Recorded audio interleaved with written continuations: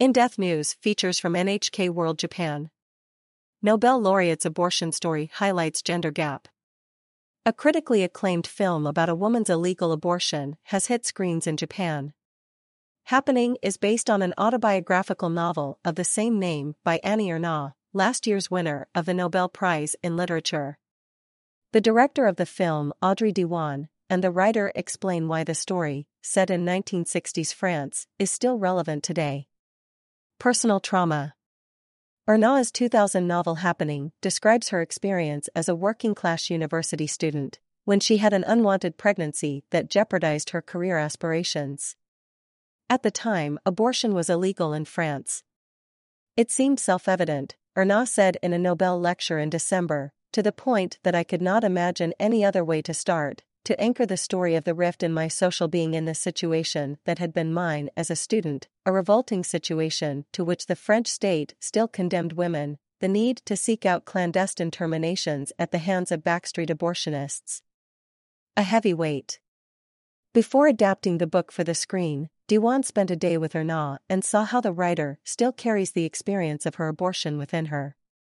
When Ernaux and I went through the book step by step, and when we talked more specifically about the moment of the abortion, tears came to her eyes, the director told NHK. It was as if, even though she is older, she could still feel the pain she felt when she was young. The pain was still there. Diwan believes that through her writing, Ernaux is not only trying to make sense of her own experiences, but also offering solace to other women. What she does for herself and others is to put words to this experience. Shame is built on silence. As soon as you start to put words to what you have been through, you open a discussion, you open a debate, and you allow others to relieve themselves from the weight of this event. As Ernaux said herself in the Nobel lecture, writing about her abortion and other experiences in the first person is a way of making readers feel the stories are happening to them, something that is based on her conviction that a book can contribute to change in private life, help to shatter the loneliness of experiences endured and repressed, and enable people to reimagine themselves. An enduring taboo. The Japanese release of Happening comes as the debate around reproductive rights intensifies in parts of the world. In Japan, although abortion has been legal for several decades, it remains a subject that some are reluctant to publicly discuss. In the United States, where the Supreme Court recently reversed 50 years of precedent by ending the constitutional right to abortion, the subject was one of the biggest issues in the 2022 midterm elections. And in other parts of the world, it remains strictly taboo. According to the Center for Reproductive Rights, 16 countries across Africa, Latin America, the Middle East and Asia have blanket bans. An Amnesty International report in 2021 quoted Nifuna Kenga, a pro-choice feminist association in Madagascar, as saying that more than half of all abortions there took place in unhygienic conditions and a third were performed by people with no medical training, factors that heighten the risk of dangerous complications and death. At a press conference last October, Ernaux made a pledge: "I can tell you I will fight until my last breath so that women will be able to choose to become mothers or to choose not to. It's a fundamental right. Contraception and the right to abortion are the core of women's freedom." Change on the horizon. In its Global Gender Gap report last year, the World Economic Forum predicted it will take well in excess of 100 years to eliminate disparities between men and women in opportunities, pay, status, and other measures. But Diwan is optimistic about what the future holds.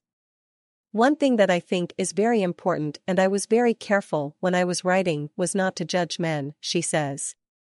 Because what has changed is that in the 1960s, they were educated not to know what women were going through at that time.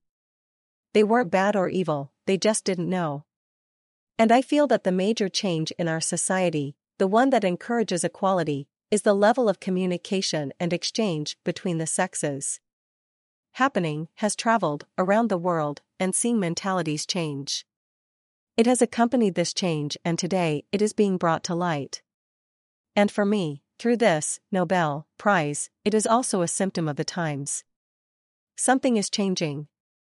Anne-Marie Bartholomei, the French actor who stars in the film, told NHK that Ernaux's story is forcing people to think more deeply about a difficult subject. I think that already, the Nobel Prize has brought to light a subject that is taboo, that we don't talk about much, that we have very little representation of, and I would just say that already to have access to these images, and to realize what these girls go through. I asked myself, I don't judge people who are against abortion. It depends on your culture, your religion, your education, but we're in the middle of this.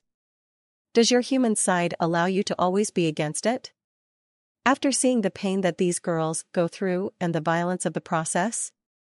That was my question to myself. Ernaux concluded her Nobel speech by calling her prize a collective victory. I do not regard as an individual victory the Nobel Prize that has been awarded to me. It is neither from pride nor modesty that I see it, in some sense, as a collective victory.